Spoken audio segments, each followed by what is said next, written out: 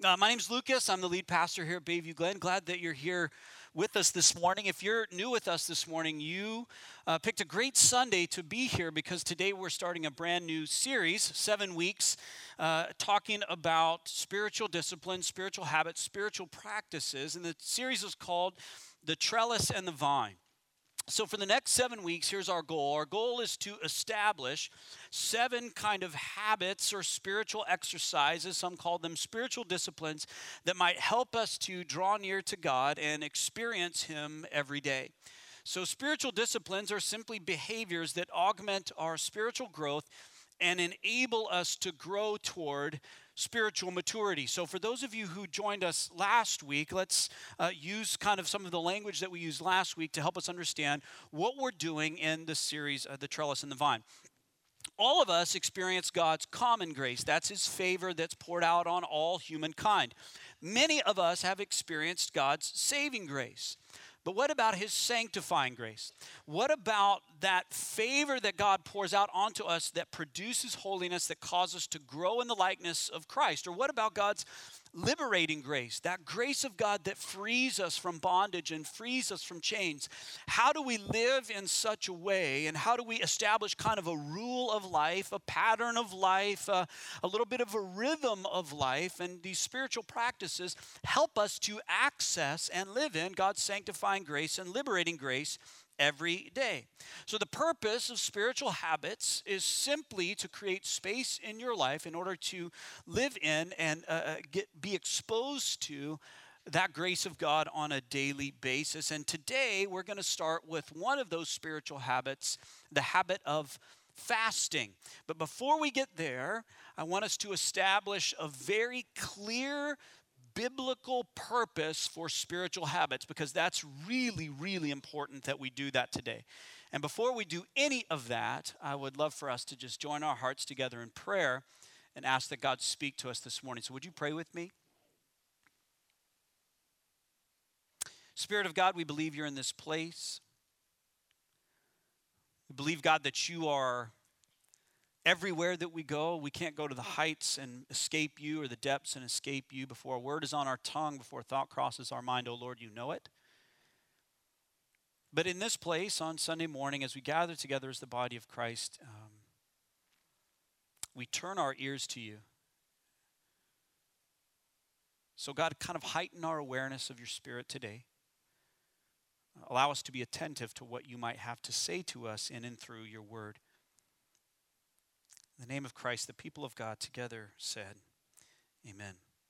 So here we go. We want to start with a reason, a biblical purpose for spiritual disciplines or spiritual habits. The night before Jesus was betrayed, he spent the evening with his disciples. They celebrated Passover together, they worshiped together, and Jesus knew that the time was coming soon when he would no longer be with them in bodily form. The next day, he would be betrayed and then go to the cross, subsequently go to the cross. 3 days later, he would resurrect from the tomb. And then 40 days after that, he would ascend into heaven. So soon, the Holy Spirit would inhabit and empower the disciples, and their relationship with Jesus would become a purely spiritual encounter because Jesus would not be with them in bodily form any longer. And Jesus knew for his disciples that cultivating spiritual life in a world that is myopically focused on physical would be challenging, to say the very least. You might notice the same about yourself. Cultivating spirit life in a world that is so focused on physical can be a tricky task. So Jesus wanted to give his disciples some final instructions with regard to relating to God in spirit. So after Jesus left the upper room where they celebrated Passover, he took his disciples east outside of the city gate of Jerusalem, and they began to travel north toward the Garden of Gethsemane, where Jesus would subsequently be betrayed. That journey outside of the city gate and north toward Gethsemane would have taken them through countless vineyards. And Jesus and his disciples walked past grapevine after grapevine. And as they did, Jesus began to unfold a metaphor, a picture, in order to help his disciples understand what spiritual life really looked like. Look up here on the screen. Jesus says this. He says, I am the true vine, and my Father is the vine dresser. Every branch in me that does not bear fruit, he takes away. And every branch that does bear fruit, he prunes that it may bear more fruit. So this metaphor, this picture that Jesus uses for spiritual life is a multi-layered picture. So we need to unpack it piece by piece. We're going to begin with the branches. What's the sole purpose of a branch? Well, Jesus says it 3 times in just 2 verses. The sole purpose of a branch is to bear fruit. So say this with me. Branches bear fruit. That's pretty good. That's pretty good. Let's try it again. Branches bear fruit. No one cares if the branch looks bad or smells bad or isn't quite the right color green. If the branch is bearing quality fruit and quantity fruit, everybody's happy because the branch only has one job: to bear fruit. But the branch doesn't live on its own. The vine gives life to the branches. So say this with me. The vine gives life. The vine gives life. So if the branch remains connected to the vine, it will continue to bear fruit. But if you disconnect the branch from the vine, it will no longer bear fruit, and more importantly, it won't survive at all because the vine gives life. Finally, in Jesus' word picture here, you've got a vine dresser. The vine dresser prunes. Say that. The vine dresser prunes. He cares for the branches such that they continue to draw life from the vine and ultimately achieve their purpose, which is to... There you go. You're awesome. You're doing great. We're going to get more participatory this morning as we go, so buckle your safety belts and do it with enthusiasm, okay? You with me? Good. Perfect. This is spiritual life.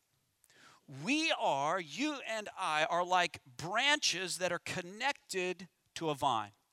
And just as the branch's only goal is to bear fruit, the Christ follower's goal is to bear fruit, the fruit of love, joy, peace, patience, kindness, goodness, gentleness, and self-control, just to name a few. So you don't have to write these things down. We're just going to repeat them together just to make sure we understand what Jesus is getting at here in his word picture. So repeat this after me. I am a branch. My job is to bear fruit. One more time. I am a branch. My job is to bear fruit. Nice job, you're preachers. Congratulations. Jesus said that he is our vine. He's our nourishment and life. And in order to bear fruit, we must remain connected to him. So here's what Jesus says. He says, Jesus is the vine, and he gives me life. Let's declare it together again. Jesus is the vine, and he gives me life. We just got one more to go. And we have a heavenly vine dresser. And our heavenly vine dresser cultivates environments and situations in our life in order to prune us so that we bear fruit. So Jesus says the Father is the vine dresser. Say that. Last one. He prunes me so that I bear fruit. So here's my question. How does the vine dresser do that? How does the vine dresser prune you and me so that we bear fruit? What are the tactics that he uses? What are the methods that the vine dresser uses in order to prune us as his branches? The answer to that question is in 2 of the Greek words that Jesus uses when he exhorts his disciples regarding spiritual life. So we're going to look at these 2 Greek words. Jesus says, I am the vine, and my Father is the vine dresser. Every branch in me that does not bear fruit, he takes away. Do you see tactic number 1? This is tactic number 1 that the vine dresser uses in order to prune us. The original Greek word here is airo, and it can mean take away, or it can mean lift up or pick up. So that's tactic number 1, that the vine dresser takes away or lifts us up or picks us up. And every branch that does bear fruit, he what? Prunes. This is tactic number 2. This word is kathairo. Jesus is kind of doing a little bit of a play on words here, iro and kathairo. And this word means prune or cleanse. So here's what Jesus is saying. Jesus is telling us that our heavenly vine dresser lifts us and cleanses us so that we bear fruit. Let's get the picture in our heads here, because this is critical to understand why we practice spiritual disciplines. This is not a grapevine. This is English ivy, and it's living, and it is a climbing vine, like a grapevine is a climbing vine. We got English ivy because they're a really hardy plant. Grapevines are a little bit delicate, and Lord knows if it's going to be here for 7 weeks, I would kill it. But I don't think I can kill English ivy. So grapevines, like English ivy, are climbing vines. That is to say that they are meant to grow up. When they grow along the ground, they're prone to disease. They're prone to insect infestation or trampling.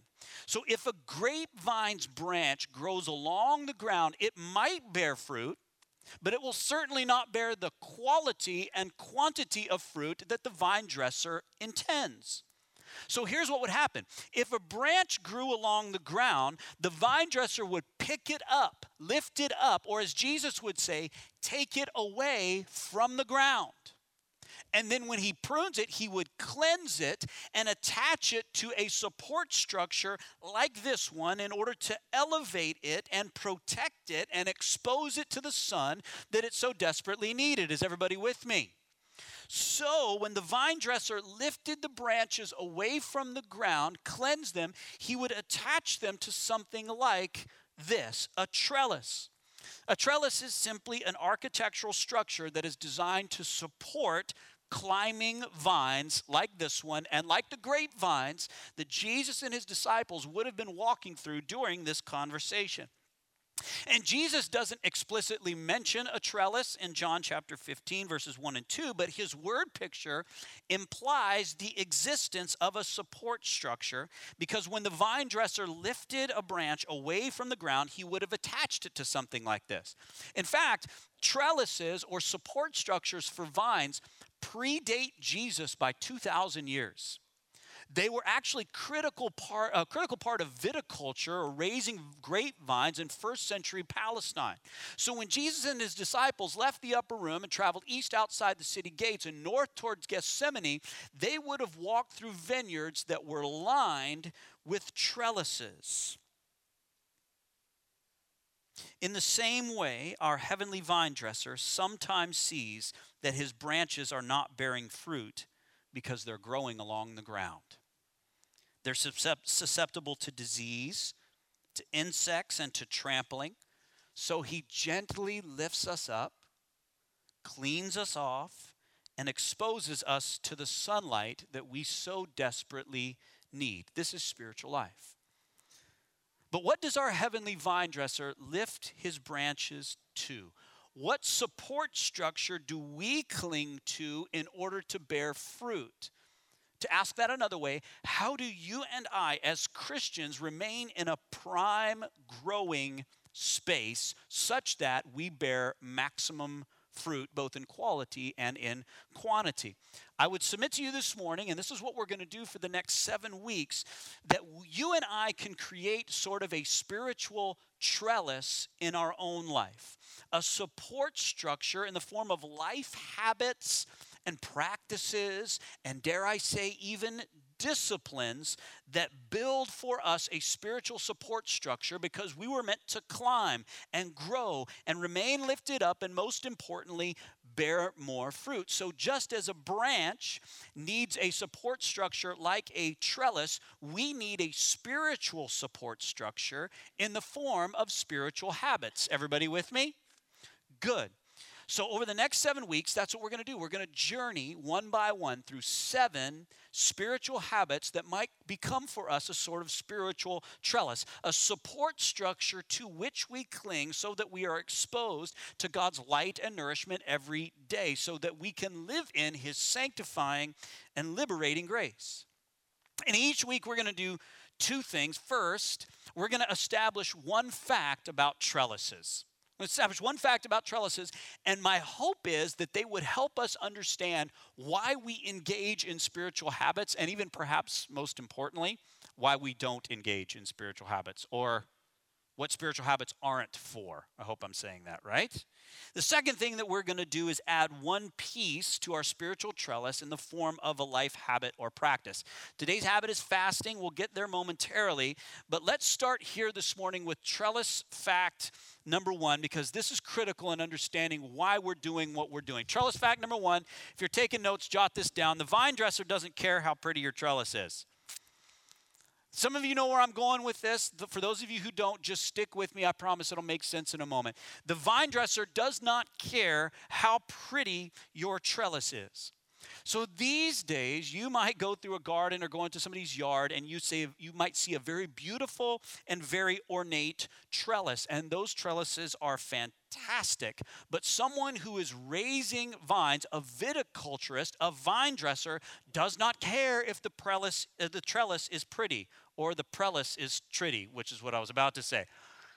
If the trellis is pretty. The vine dresser needs for the trellis to do a job. In other words, the vine dresser doesn't care how pretty or good looking the trellis is. The trellis serves a purpose. It's functional, it's not aesthetic. So let's import this principle into spiritual terms. Your heavenly Father is interested in you developing spiritual practices like prayer and Bible study for a purpose, but he's not interested in you looking good on the outside. Does that make sense? Spiritual disciplines, spiritual habits like Bible study, like prayer, like fasting today aren't meant to help you look good to others around you. They're certainly not meant to help you impress God. He's a vine dresser. He's interested in fruit. You're his branch. You have one job: produce fruit. The trellis isn't there to look pretty. It's there to help everyone accomplish their goal, which is more fruit. Look how Jesus says this actually in Matthew chapter 6. He says this. He says, and when you fast, so here's one piece of our trellis that we're going to establish today. He says, do not look gloomy like the hypocrites, for they disfigure their faces, and here's why they fast, that their fasting may be seen by others. Do you see it? They're trying to create a pretty trellis. They're trying to create something that looks good on the outside. He's talking about a group of hyper-religious hypocrites that were very concerned about external appearances, so they engaged in spiritual habits in order to make themselves look good. They even made a spectacle of those things. So to use our metaphor, these folks that Jesus is admonishing were very concerned about a pretty trellis, but they weren't at all concerned about bearing fruit. But remember, the vine dresser doesn't care how pretty your trellis is. He cares if the trellis help you as a branch bear more fruit. So look what Jesus says to these hypocrites. This is the next line that Jesus says. It's up here on the screen. He says, truly I say to you, and this is rough, they've received their reward. In other words, if you're aiming for a pretty trellis is all you're going to get, but you're not going to accomplish the eternal goal, the ultimate goal of bearing more fruit.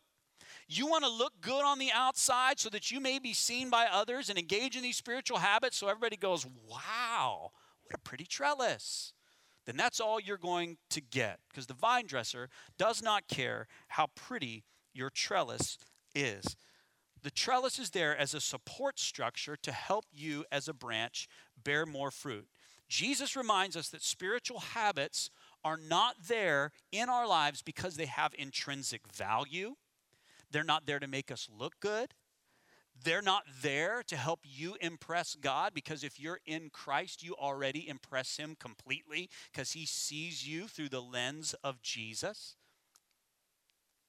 The job of a trellis is to support us so that we bear more fruit. So as we incorporate these spiritual habits in the coming weeks, remember that God is not concerned about how you look. He's not concerned about how pretty your trellis is. His desire is that you bear fruit, and a spiritual support structure can help you and me do that. So, we've established the purpose of spiritual disciplines. So let's talk about the life habit that Jesus mentions here, fasting.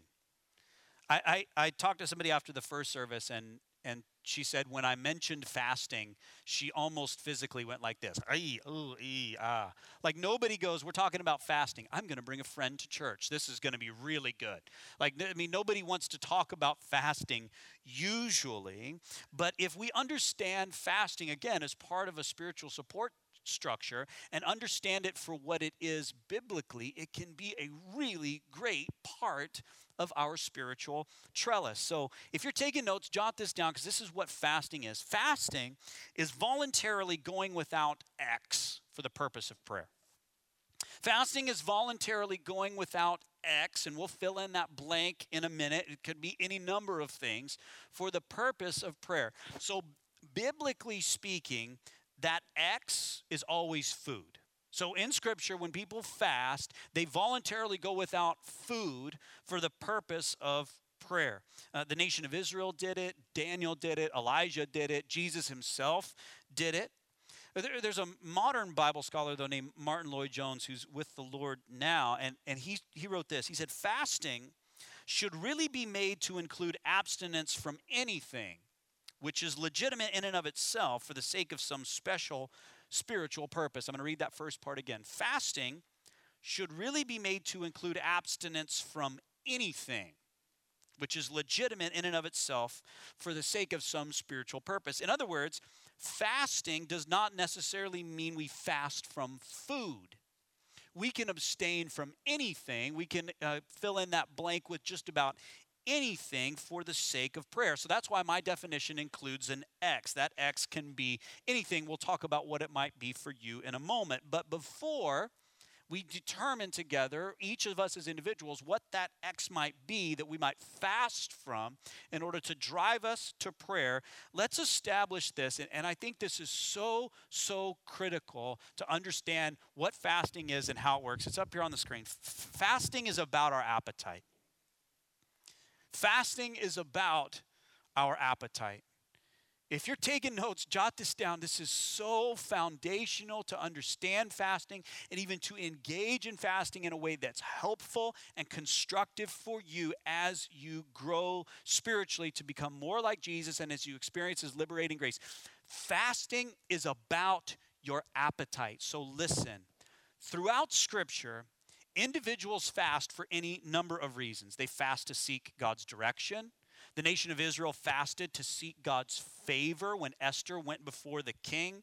People fast in repentance or even in mourning. David did both of those things. But in every case, the common thread that runs through every biblical fast is that fasting is about an appetite. Here's the thing. You and I were born with a fundamental appetite for God. A thirst, a hunger that can only be satiated by our Creator. But we have a tendency to satisfy that thirst or satisfy that hunger with things that aren't God. They aren't necessarily bad things. In fact, they might be really good gifts from God. But when you and I try to fill our spiritual bellies with something that isn't God Himself, we are satisfied for a time, but we aren't nourished in our very soul. And sometimes that indulgence in things that aren't God in order to satisfy our appetite for God spoil our appetite for God. A theologian named Cornelius Plantinga writes this. Listen close. A person's appetites are linked. Full stomachs and jaded palates take the edge off of our hunger and thirst for righteousness. They spoil the appetite for God. We have plenty of biblical examples of God followers and God seekers who chose not to satisfy their hunger for God with anything that wasn't God Himself. And in that choice, they defined fasting for us as the removal of some element of this temporary life that tends to inappropriately cause us to feel satisfied in something other than God. And the result is that our appetite for God, when we withdraw from those things, our appetite for God is fueled. Let's talk about an example just so we understand. Have you ever been on like vacation and eaten nothing but junk food for an entire week? You ever done that before? Here's when I tend to do that. I tend to do that when Amy and I do road trips. My wife is always in charge of snacks, airplane snacks and road trip snacks.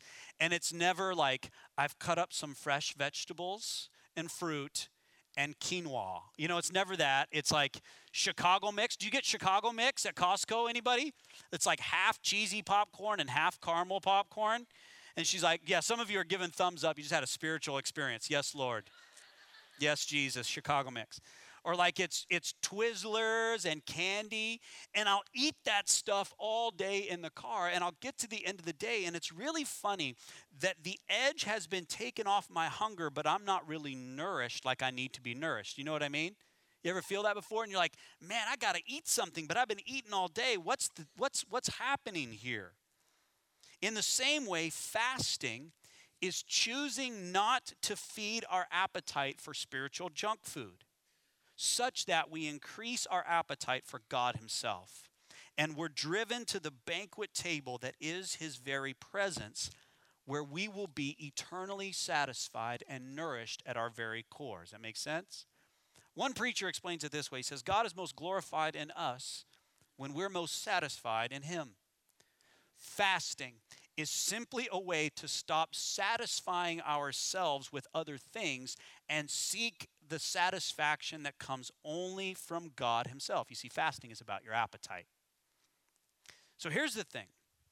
No matter where you are spiritually, if you consider yourself a Christian, or if you consider yourself a God seeker, or if you have questions about God, even if you're a cynic, even if it was like, you know what, I'm here because, you know, I needed something to do the morning of Super Bowl Sunday, and so somebody drugged me along to church with them. No matter where you're at in your spiritual journey, fasting can be a good habit to engage in order to take the edge off of that appetite for things of this world and increase your appetite for God, rather than running to things to satisfy that internal hunger that can only be satisfied by God himself. You withdraw from those things for a moment, voluntarily withdraw, and seek the face of God. Fasting can stoke your appetite for what truly satisfies, and that's God himself. So here's what I want to do to close. I want to encourage you to engage in a Lent fast. I want to encourage you or exhort you to engage in a Lent fast. We're going to talk about Lent here in a minute, but Lent begins on Wednesday and it extends all the way through Thursday, March 24th. So it's like 45 days or something like that. So what I'm going to tell you to do is go without food for 40. No, that's not what I'm going to tell you to do. Nobody panic. Nobody panic. We'll get there in a minute. Lent begins again this Wednesday. It's Ash Wednesday, and it extends through Thursday, March 24th. The season of Lent in the liturgical calendar kind of finds its roots in 40 days, Jesus' 40 days in the wilderness before he was tempted by Satan. And traditionally, faith systems that practice liturgical traditions engage in Lent. Some of you have maybe even engaged in a Lent fast before, depending on what faith background you come from, if any at all. But typically, here's what happens. Folks engage in a Lent fast in order to prove how sorry they are for their sin. To prove to God, I'm really mourning, I'm really repentant, I'm going to engage in a fast in order to prove to you how sorry I am for my sin. But remember what we talked about? Vine dresser doesn't care how pretty your trellis is. That's not the point of a Lent fast. So I'd like to put a little bit of a spin on Lent for us this morning. I want to encourage you to engage in a Lent fast in order to seek the face of God, to choose to abstain from X, whatever that X is. Again, we'll talk about some suggestions here in a minute, for the purpose of prayer. Choose not to satisfy your hunger for God with things that aren't God. Choose to withdraw from spiritual junk food just for a period of time so that you're driven to the banquet table that is the presence of Almighty God, so that you might increase your appetite for God himself. You with me on what the picture is, what we're doing, and what we're after? Okay, let's talk about some suggestions. You can fast from food. You can fast from food. Please don't fast from food for 45 days, okay? Because we like you, and if you do this, you will not be likable. So if you don't eat for 45 days. So here's some suggestions that you can do. Let's start here. If food is a struggle for you, or if food's has been a struggle for you in the past in terms of eating disorders, things like that, there's 9 other suggestions here. This is not what you want to engage in. I'm just telling you right now, don't. Your physical health is more important. So we got 9 other things that you can fast from. But you could fast from white sugar for 45 days. You could fast from wheat for 45 days. You could fast from lunch on Friday for 45 days. You could fast from dessert for 45 days. I mean, is that even realistic? Let's be honest. This is not to prove to God how awesome you are, to create a pretty trellis in your life. It's to stop running to food to satisfy your spiritual hunger that only God can satisfy. I'm trying to think if I should tell you this story. Okay, good, perfect. So, are you like me? Do you ever eat your emotions? You ever do that? Yeah, some of you, yes, I do. Okay, so sometimes I'll get to the end of a long week or like the end of a very long day or a stressful day, and I'll be sitting at home with Amy, like watching TV or whatever, and like songs will start running through my head. And it's like, why is this song stuck in my head? Like, 439 oh, Pizza Nova, you know. It's like 10:30 at night, and I'm like, if literally I would kill someone for a pizza right now. And I don't even have to do that. I can make one phone call and they'll bring me one. I don't even have to get up. For $10, they'll bring me a pizza. And Amy's like, you're trying to satisfy your hunger for God with something that, isn't God. You know that, right? So if you're with me, if this is sometimes what you do, that you feed your hunger for God with things that aren't God, this might be a good option. If you struggle with that in the past, please don't do that. We have 9 other options. Let's look at option number 2. You can fast from media. You can fast from media. You can fast from TV, internet. Some of you are like, that is not, no, that is not. You remember, like, especially young people, that your parents did not have the interweb. You remember that? They didn't have that, and they did just fine. You might not think they did, but they did. They had rotary phones, and it took like an hour to dial, I just hope there's no 9s in this thing, so I got to go all the way around, You fast from media. Because sometimes we have this spiritual appetite for God, and only God will satisfy, and we run to media to satisfy it. Withdraw. Let it stoke your appetite for Jesus. How about social media?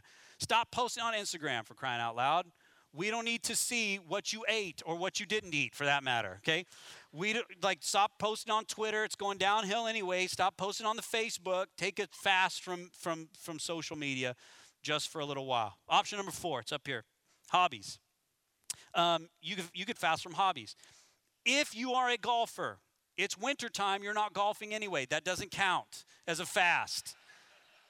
Okay? It's voluntarily withdrawing from X, not seasonally because you can't. It's too cold.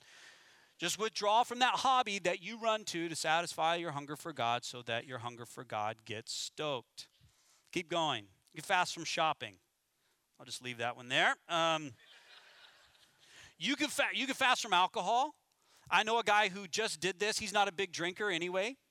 He's not, that's kind of not his bag, but he likes wine. And so he fasted from alcohol for 30 days and just left it alone for 30 days. He doesn't have an abuse issue, doesn't have a substance abuse issue or whatever. But he said it was one of the best spiritual decisions he ever made. Because sometimes he's like, sometimes I run to that to take the edge off of my hunger when really I should run to Jesus to satisfy my hunger. With me? Keep going. You could fast from planning. Now, for some of you, this will not make any sense at all, and that's okay. Dial out for the next 90 seconds. But for some of you, this will absolutely make total sense. You experience anxiety, you experience difficulty, and there's a hunger in your soul for something more than yourself. There's a hunger in your soul for God. And what you fill up that hunger with and what you satisfy that hunger with is control over your future in the form of planning. You say, this is the classes I'm going to take at university. I'm going to go to this city or that city and stay there a year and make money and prosper, and that's what I'm going to do. I'm going to get my whole life planned out. I'm going to plan my next vacation. I'm going to financial plan and all that stuff. Could you take a Lent fast for 40, 45 days, give or take, and fast from planning? Don't run to that in order to satisfy your hunger. Run to Jesus. What if you fasted from your cell phone for Lent? No. Look at. What if you fasted from booing in the service? How about that?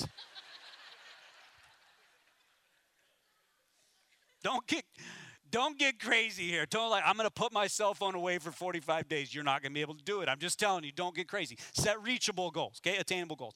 What if you said every Saturday, I'm going to fast from my cell phone? Just for Saturday, just for Sunday. Just for Sunday. Like you're supposed to turn it off in church anyway, so just put it away. Put it away the whole day. What if you said after 6 p.m., I'm going to fast from my cell phone? How many of you would be willing to admit, just in a moment of honesty, that sometimes I run to my cell phone for comfort? Okay, on 3, raise your hand. 1, 2, 3.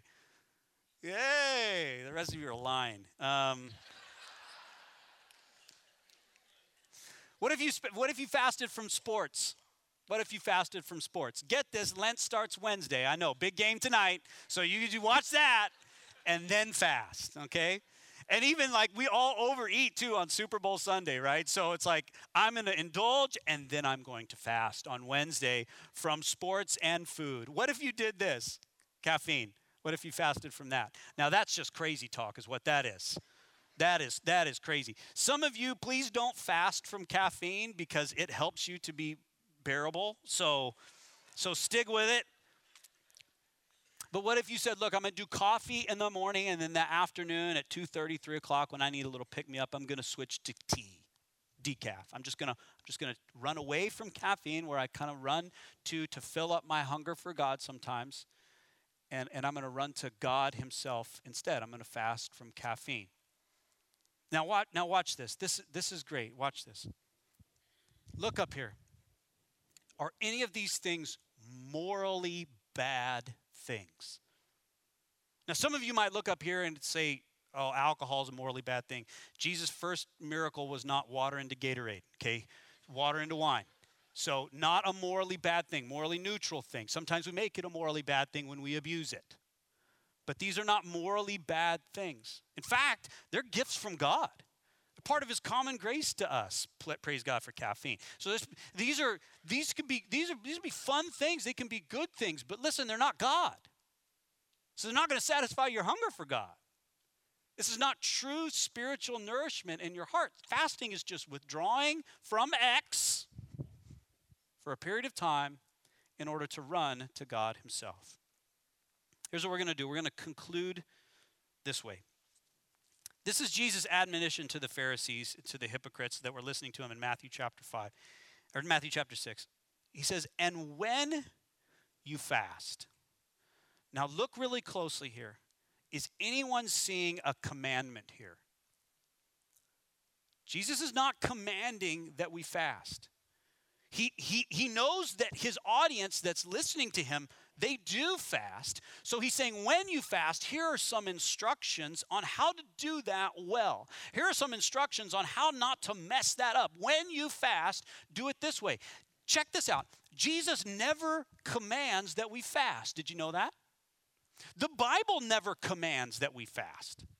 The Bible describes the people of God and individuals who are seeking God or following after God or want to know God more. The Bible describes how they fast and what they fast from and the results, but the Bible never commands it. And here's what I think. I think that God is not trying to be heavy-handed with us here. It's almost as if God is whispering this to us, and listen, do you want to be satisfied in the depths of your soul? Do you want to drink from the water that will never leave you thirsty? One way to tap into that well is to withdraw from the other wells that you run to. I'm not commanding you to do this. I'm just telling you, you will never be satisfied there. It will never meet that thirst or quench that thirst. It will never satisfy that hunger. It will never take that longing away. So stop feeding your appetite with those things and feed your appetite for me. That's fasting. It's not complicated.